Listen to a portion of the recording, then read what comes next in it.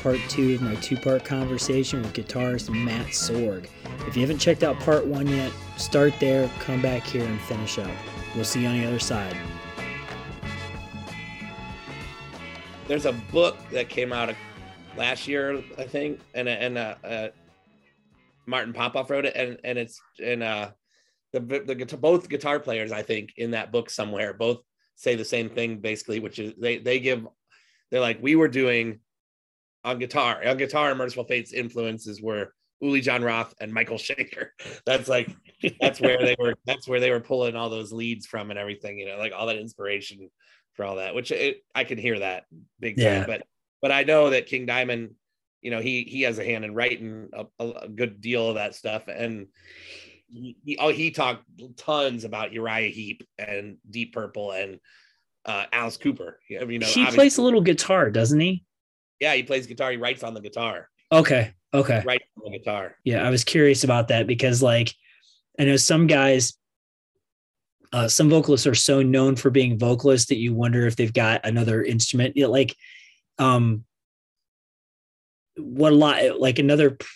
here's a perfect example of what a lot of people don't know that don't know much about Dokken. They don't know that Don Dokken is a guitar player. They just think of him as the singer because you've got George Lynch, who's a stud, you know, guitar player, and, you know, made him sort of take the back seat to that. But I don't think anybody would know that Don Dokken played guitar much the same way that not a lot of people would know that King Diamond actually plays some guitar, you know. I mean, Don used to play guitar live with Dokken in the beginning. There's video on YouTube of them in Germany. It's like really good quality for some TV show, some European TV show. And Don sent me that link and I have not watched it yet. Oh, I did? Okay. But because you sent me that link and I said, I'm actually listening to them now because I was in my car. Well, baby. Yeah. So in the Barbie train, you can get the pink seats, all the pink seats for the pilots and all the people. Is the pilot Bruce Dickinson? No. Okay. Well, I can't buy that one for you. I'm kidding. I'll get it for you. You mean the chairs for the people? Yes, I'll buy all of it. And the little tables and the TV. Come here. I love you very much. Listen, Daddy needs to finish this. Okay, I'm doing some work. Can you please go in the room? And if you need anything, your brother is in the living room. Okay, baby. Okay. All right. And get the decks for the TV. I will get all of that. Thanks. Fly, be free. Shut the door, please. Oh, okay.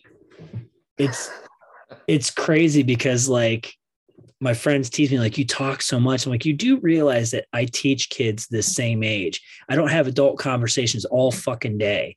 So I'm like, when I see adults, I'm like, you know, like I attack people with ferocity, with talking, because these are the conversations I have all day long. I'm not mad about it, but I'm just saying, yo, this is what I'm doing. Makes sense.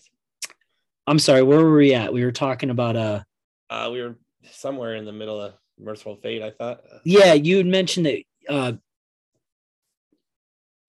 Hank Sherman and Michael Denner were talking a lot about Uli John Roth and Michael Schenker. And then we were talking about Don Dokken, about how I was surprised about how King Diamond, I'm not real super surprised, but how a lot of people might not know that about him. And yet there's, not a comparable band, but sort of along the same lines that Don Dokken also as a guitar player probably has a hand in writing the songs beyond just the vocals, Yeah. So just kind of, I can't think of a ton of other vocalists like that are that prominent in their bands that are also guitar players. Like maybe they play another instrument, but not necessarily guitar, Right. None come to mind, particularly in hard rock or metal. I don't think Ian Gillan's ever been accused of playing guitar. Yeah, if he has, he was. I'm unaware of it. Yeah. Ozzy's not playing the guitar. No, he's not. Since we're talking about makeup and we're talking about guitar players, let's kind of circle back around to Kiss. I know I started there earlier, but one thing about Kiss, admittedly, they're not a favorite band of mine. I've softened on them greatly over the past few years. Like at one point in my life, if somebody said Kiss me, I'd be like, oh, fuck Kiss. Like I was I would get really irritated about it, but I think I just sort of started recognizing some of the things that are objectively great about them. Like Paul Stanley objectively at one point, maybe not so much now, was a fucking really good singer. Like great singer. He could sing, the dude had pipes, and I never really gave that credit to him because I was just younger and just cranky and shitty about stuff. And Ace Frehley, well, I've kind of always given Ace his due. I've always thought he was a good guitar player, even though I didn't necessarily like all the songs. Like you could sort of say, well, that guy's a fucking great player and I like that soul, but I don't care about the song necessarily. Like sometimes I can pick things out like that. But he could have played guitar and not, without the makeup in some band and still been great. He ripped on the guitar. He's really sloppy nowadays, but I still enjoy watching him and everything. But in his prime, he was really tasty, awesome guitar player. Yeah, he I think what turned, this is going to sound kind of odd. I think what changed my mind was one time I was goofing off. I was trying not to work. I was in another job completely. I wasn't teaching at the time. And I was watching videos and I decided, well, I was watching hard rock and metal videos and Lick It Up came on. And I thought to myself, okay, let me watch this, let me just, and it's not their best work by a long shot, I love the record, but the song is even as a non-fan, I can say to myself, well, clearly the first record and Hotter Than Hell are better than this, but there was just a certain level of we don't give a shit what you think about us kind of thing about it, that I'm like, this song is called Lick It Up. And unironically, I'm not trying to be hip about this. Unironically, I was like, I admire this. Like there was something like a greatness about it, and it made me go back and listen to records. And I still don't care for Kiss, but I get it. Like I understand why they have this devotion, because those first two records, there's like every bit of like a weird sort of amalgamation of like New York Dolls, like, but with a different kind of swagger altogether, and not nearly as amateurish as that. Like these guys are better players in some circumstances, and it's a different sound, but there's a certain, like, it's straight ahead rock and roll. Like there's no bones about it. They're not making excuses. They're not apologizing for, they're like, we're playing these rock songs based on music that we love. And so I've softened on him quite a bit, particularly because of that. And also because Paul Stanley was a great singer, man. He, that anybody who listens to that opening vocalization on Heaven's on Fire and doesn't recognize that's a good singer, they're out of their fucking mind. And that's not even one of the strongest songs, but every time I hear that, I'm like, yep, that dude can sing, His voice got stronger as their career went on, by the 80s, he was real. I think all that touring they had done and he just working that voice, although, it paid off, like really strong vocalist is through that era, 80s, 90s. That he really kept it up for a long time. Now he's he's 70 years old. Yeah, he's losing it. But he's 70. I mean, it's hard to keep that up. Yeah. So why Hotter Than Hell then, say, opposed to like the first one or Destroyer or any of the other earlier ones? It's my favorite. It's been my favorite since I was in kindergarten. But Destroyer was the first one I got.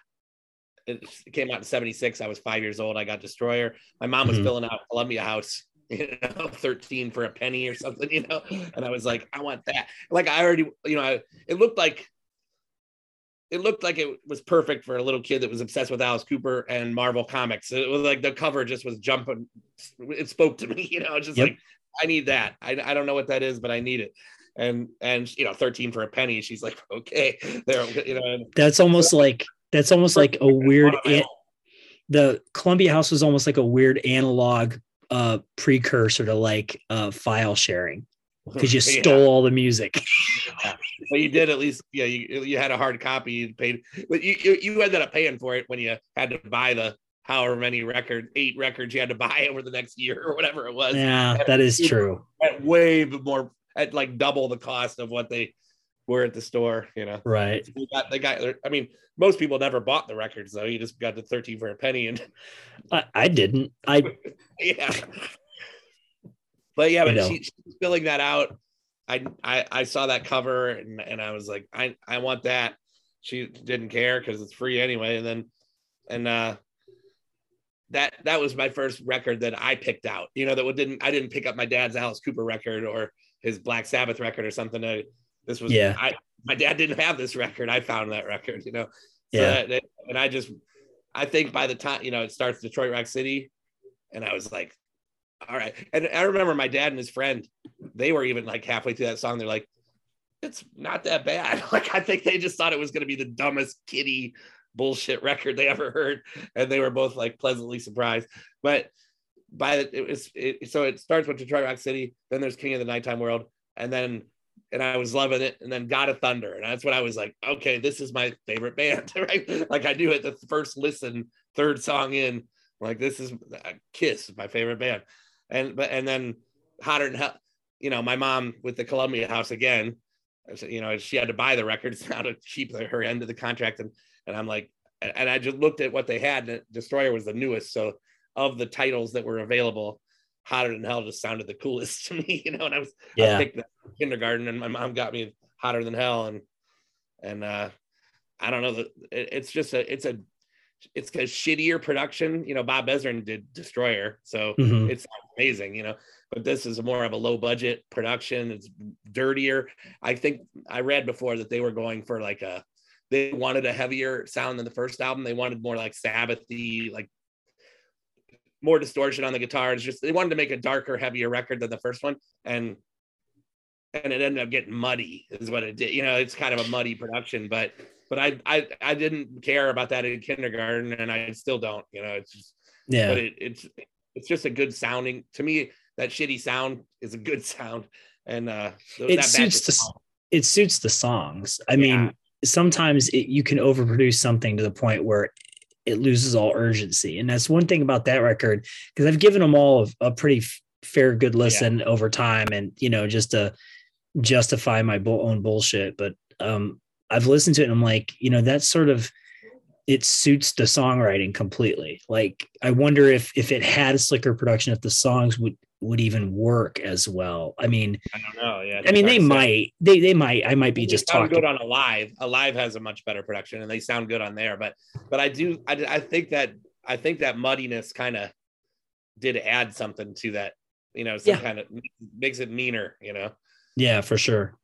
I mean, Parasite, Going Blind and Watching You and All the Way and Strange Ways. They're strange. The Ace, Strange Ways. It's so heavy. Like, it's just their heaviest record and just my favorite.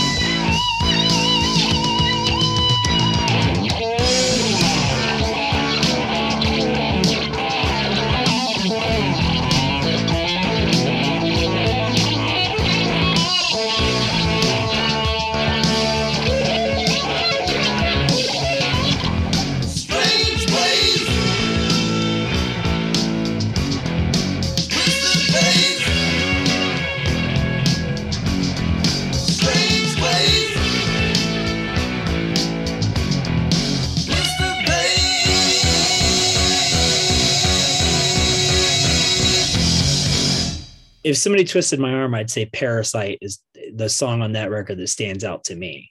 Again, as a non-fan, I'm like, that song's pretty tight. You know, I mean, it's, yeah, I don't know how I know so many people that hate Kiss, but if you play them hotter than hell, it's like Ben from Punching Moses. He even, like he's not a fan, but he'll acknowledge, he'll be like, that's pretty. Hotter than Hell is the one record that like people might actually be like, all right, it's pretty good. Well, I went from, in all honesty, I went from hating them to respecting them, but still not liking it.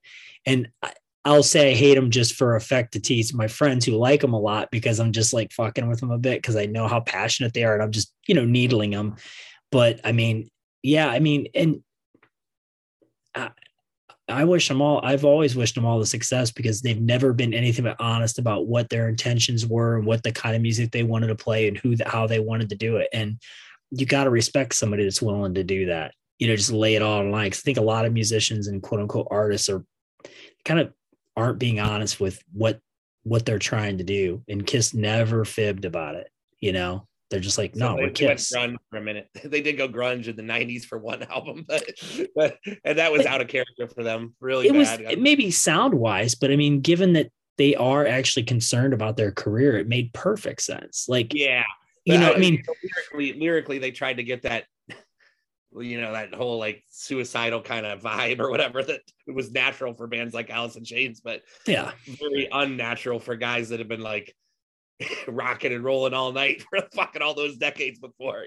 I think the reason why another reason why I sort of begrudgingly respect, say, like Lick It Up and Asylum is that, in that era of hair metal, for lack of a better way to describe it, all the bands that they influenced, Kiss was kind of taking them at their own game and doing it better than a lot of their progeny. Like, I'm like, yeah, you guys are doing this better than a lot of these bands. I mean, I didn't have a whole lot of love for that kind of stuff, except for the very, very early bands. Like, I like the first couple of Rat records quite a bit. I like the first couple of Crew records quite a bit. I like Dokken. I think he's a great singer and a great guitar player. The songs themselves don't always land with me, but I can listen to them play over and over and over.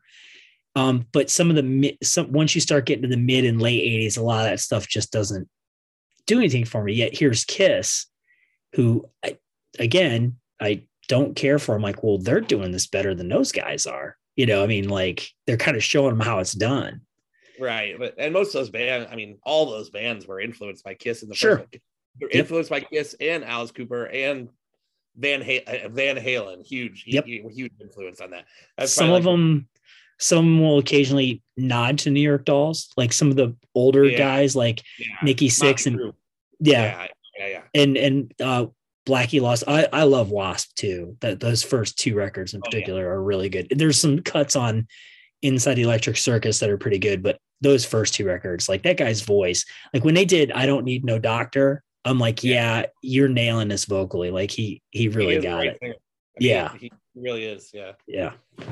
But okay, well, I'm glad we're kind of hitting this one last, because I've talked a lot already, and I'm going to try not to talk as much because I know how I get about Voivod, my friends laugh at me, but was Killing Technology the first record of theirs you heard, or had you heard the stuff prior to that? No, I did not hear I didn't hear prior to that. I got the cassette of Killing Technology at the mall, Camelot at the mall, and I did not. I went back and got the other, War and Pain and Roar, Yep. Me too. But Killing Technology is it's the perfect middle ground between where they went, between the prog that they ended up adding so much of, and the War and Pain Roar rawness, it's got the best of both, I think, that record, I mean, it definitely does. Like, it's crazy how quickly they reached that middle ground too, given they had two records before that, and then they come out with this one on the heels of Roar, which I absolutely love, but I have problems with it sometimes. I mean, I don't really have a problem with it. I love it, but like, it's not always my go-to, Roar's it's a bit messy, like, production wise and stuff. It's kind of hard to figure out what's going on sometimes. Right. I love it, but War and Pain sounded better than Roar. Even though usually the band's better sounding with each record. Yep. War and Pain is more listenable than Roar to me. But I feel like and I love that record very, very much. But it's like again, it's not my go-to because of the production. I'm like, I can't, but like Killing Technology was just like, and the cool thing about the cassette, and you probably remember this, is you had the single on the A side and the B side. You had Too Scared to Scream on the A side and Cockroaches on the B side, which wasn't on the vinyl copy I had. So I had the vinyl, but I went and got the cassette because it had the 2 extra songs.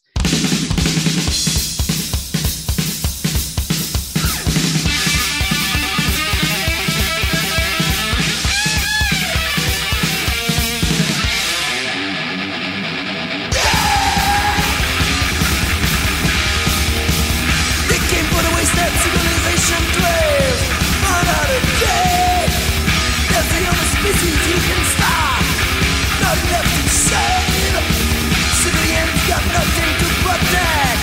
Now it's too late. Not to attack. See that I'm back. Invaded by millions, millions and billions. I see them everywhere. Now they're walking through my head. My brain is out of water. Totally off the nerves.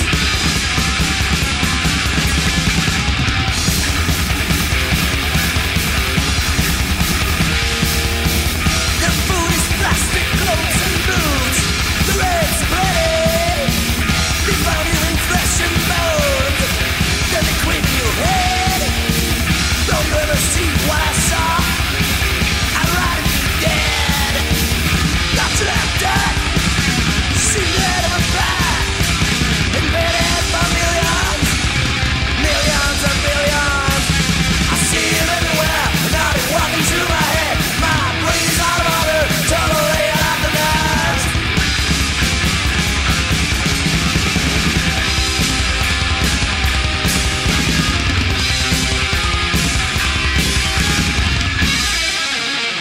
John looks like a monster. Mechanical creatures. Fire is their fear. But you must burn the whole city. Tomorrow they're gonna leave. Machines keep running. They'll do the same fighting story to the limits of the country.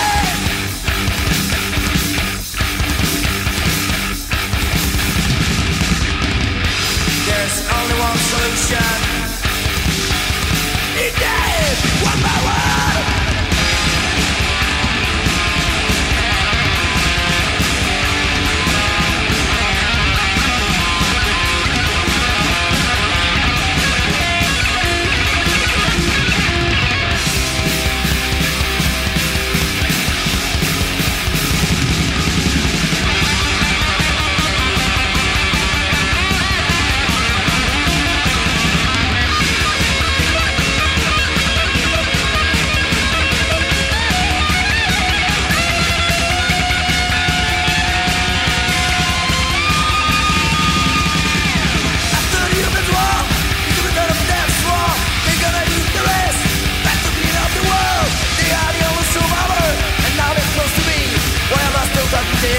I've been invited to not to attack. See that I'm back. Invaded by millions, millions and billions. I see them everywhere. Walk through my head. My brain is out of order. Totally out of the night.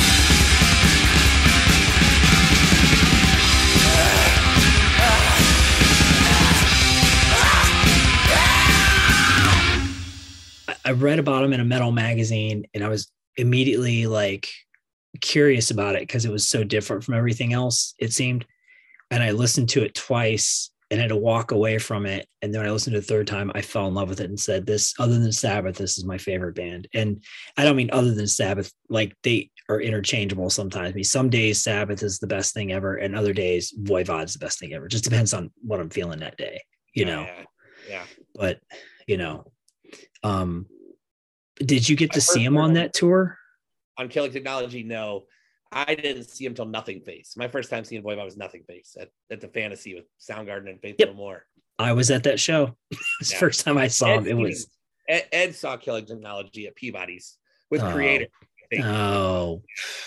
Which I wish. Sometimes you just want to hate people just because you're jealous. And I yeah. Ed got to see that one. I wish I did. That'd be amazing.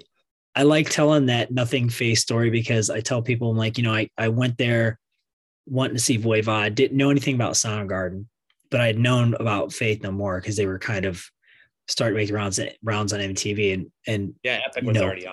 Yeah, he was still doing that pseudo Anthony Kiedis thing that was really super annoying. And I tell people, I'm like, I didn't like them. They were bad live, and I didn't care at the beginning at all. But Soundgarden, I sat in a seat and just didn't pay attention.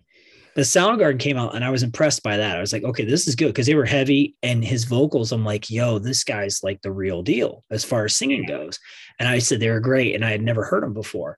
And Loud Love was the record that they were touring on that one. I still really like that record. But I always tell people, I'm like, yeah.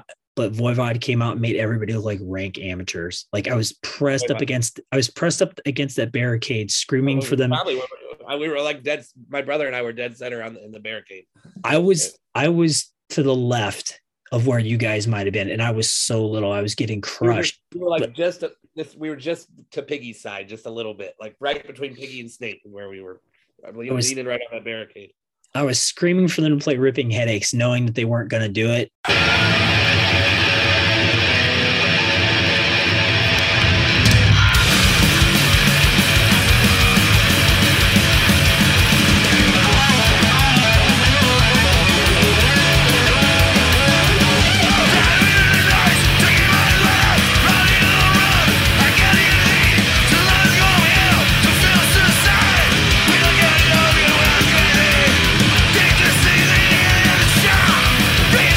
If you want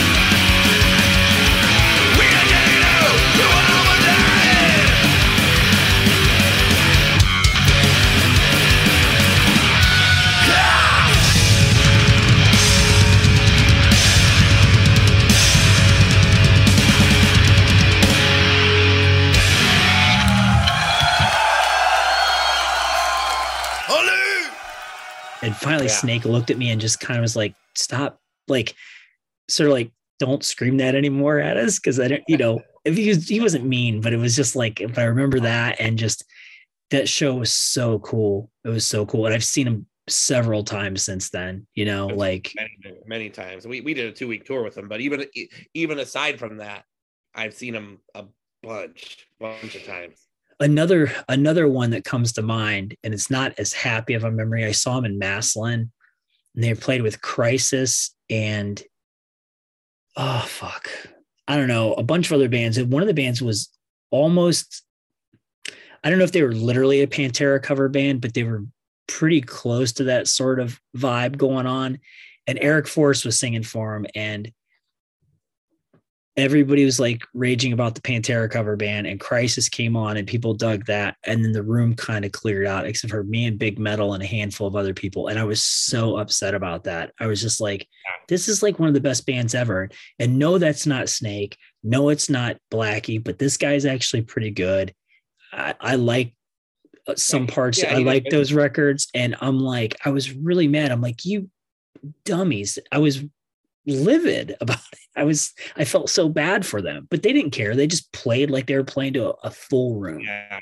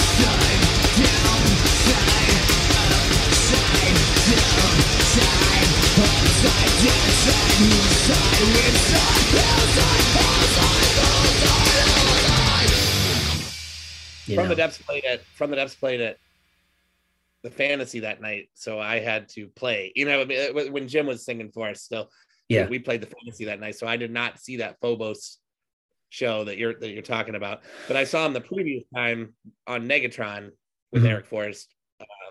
That was at Peabody's, and it was decent attended. You know, it was better than the Outer Limits at Flashes, where there was maybe like 30 people or something like that. Yeah, that record really burned a lot of people. And I remember thinking, I think it was Angel Rat. I think people heard Angel Rat and just were like, I'm done with the Voivod or whatever, you know. But I like the Outer Limits record. I did too. I like Angel Rat as well. I think a lot of it is like a lot of people just didn't really fully understand what they were doing and where they were going. And I sort of saw that arc without being in the band. I sort of saw what they were trying to do. And I thought to myself, I was pretty convinced. I'm like, they're going to come down from this and go back to something more familiar in some way. Yeah. And it wasn't quite what I wanted with Negatron and Phobos, which I liked those records, but yeah, I like Negatron a little better than Phobos is like their Neurosis record or something, you know? Right? It's not bad, but I Negatron sounds more like Voivod to me than Phobos. Yeah. But I mean, I always tell people, I'm like, you know, the past couple records, you know, Target Earth and The Wake, I'm like, they're up there, man. Those are good records. I mean, really good records. Considering that the fucking mastermind of the band is dead, that, you know, and they found another guy that can come up with shit that's comparable, at least, you know what I mean? You know, really good, and he does a great job. And, you know, I like the self-titled record. I like Couture's. I like Infinity. I like those records, but you know, it was just the posthumous ones are a little bit. They're uneven.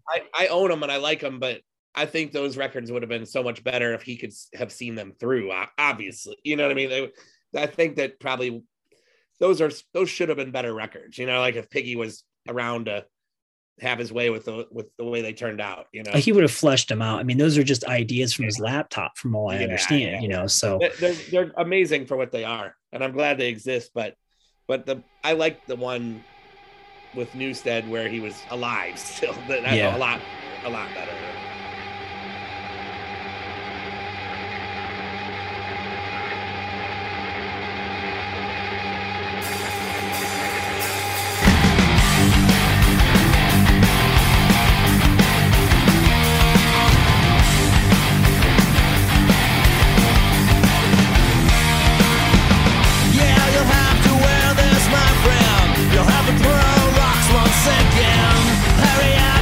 Together, 'cause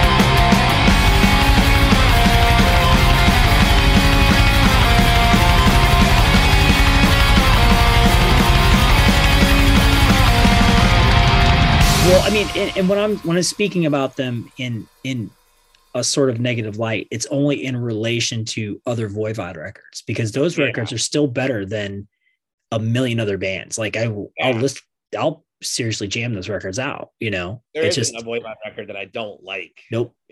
There's not a single one I dislike. Nope. No. Yeah, I mean, but Killing Technology, like I said earlier, it's just crazy how they reached that plateau so quickly. Like 2 records and bang. I'm like, wow, you know. So amazing too.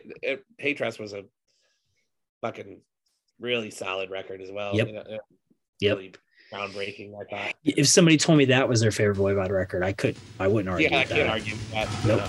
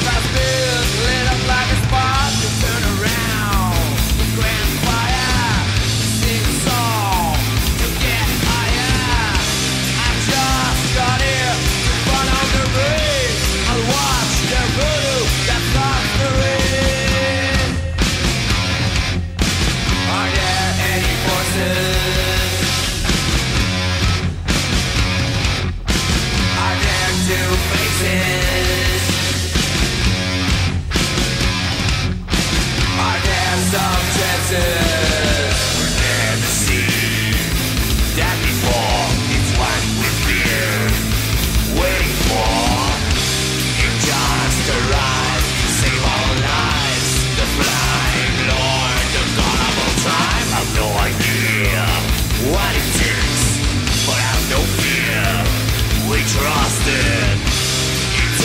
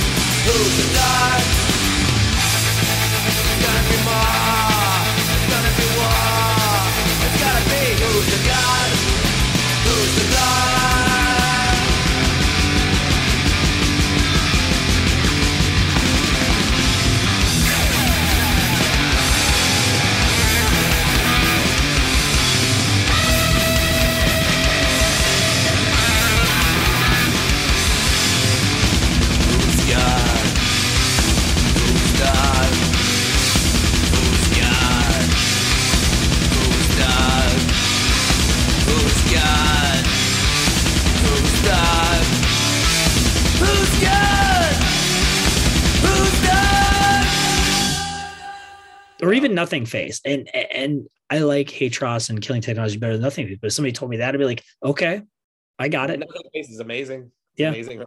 Really, but really good songs. What's funny is my favorite Voivod song isn't on either of those records. It's actually on the first one. Like the song Warriors of Ice, like that song is just when he rips that solo and then they go into that breakdown, that live to die, and it just then they bust in that other riff. I'm like, it's like I get my hair is raising on my arms right now thinking about that. Like, awesome record. Yeah. When we did that 2-week run with them, we did the East Coast. Their tour went off to the West Coast, and other bands took our spot. But we did the East Coast, and I watched their sound checks every day because they would play songs at sound check that they weren't playing in the sets. And they were alternating the set. They had A, B, and C sets. Like they had 3 different set lists. So every today's set would for every 3 days you'd get a it was really cool. And so one would be more focused on Killing Technology, one would be more of a Hatros list, one would be more of a Nothing Face list, basically, but and some of the songs stayed the same every day. They always played Astronomy, and they always played Voivod. They always Tribal Convictions, they always played. I think there was like 3 or 4 that were always there, and the rest swapped out for other songs. But still at sound checks, they would just play other shit. I got to see them do Warriors of Ice. They never did that on the stage on that while we were with them, but I did see them do it at sound check.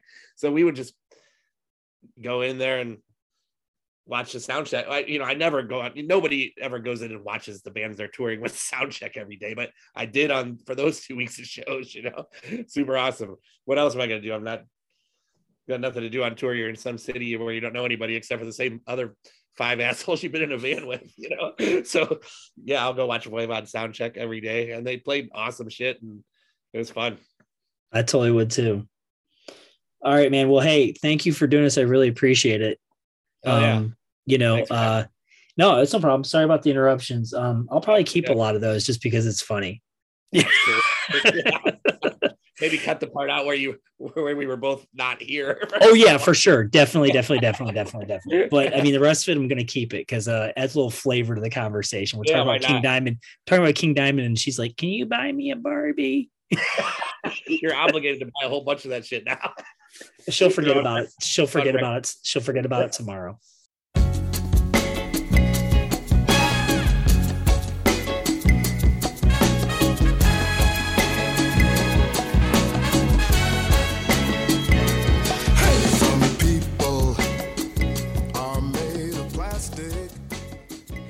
All right, that's it. That's all I got for you. I want to thank Matt for hanging out and talking Alice Cooper and Voivod with me, which is always a good time. I love both of those bands quite a bit. I want to thank the Ed McMahon to my Johnny Carson, Miss Maria Gardis, for sitting in and helping out with co-hosting and helping me navigate this difficult conversation. Let's see. If you want to communicate with me on social media, you can do so on Facebook at Bleachmouth Postscript, Instagram at Larry_Bleachmouth. The email is bleachmouthps@gmail.com. You won't find any of our shit on Twitter, and you definitely won't find any episodes on Spotify, but you will find it on Apple. But you will find them on Apple Podcasts. Every last episode is on Apple Podcasts, as well as the website bleachmouth.mkultrazine.com. Got some cool things coming up. I can't believe it's almost a year, and we're quickly approaching 50 episodes. I've got some other ones recorded in the queue, ready to be edited, and I want to thank y'all for your patience for the delay in between episodes. Try to do at least 2 a month if I can. Hopefully I can meet that mark, but the holidays are coming up, and it gets really, really busy around a household when you got 3 kids. All right, thanks again, and we'll see you later. Bye.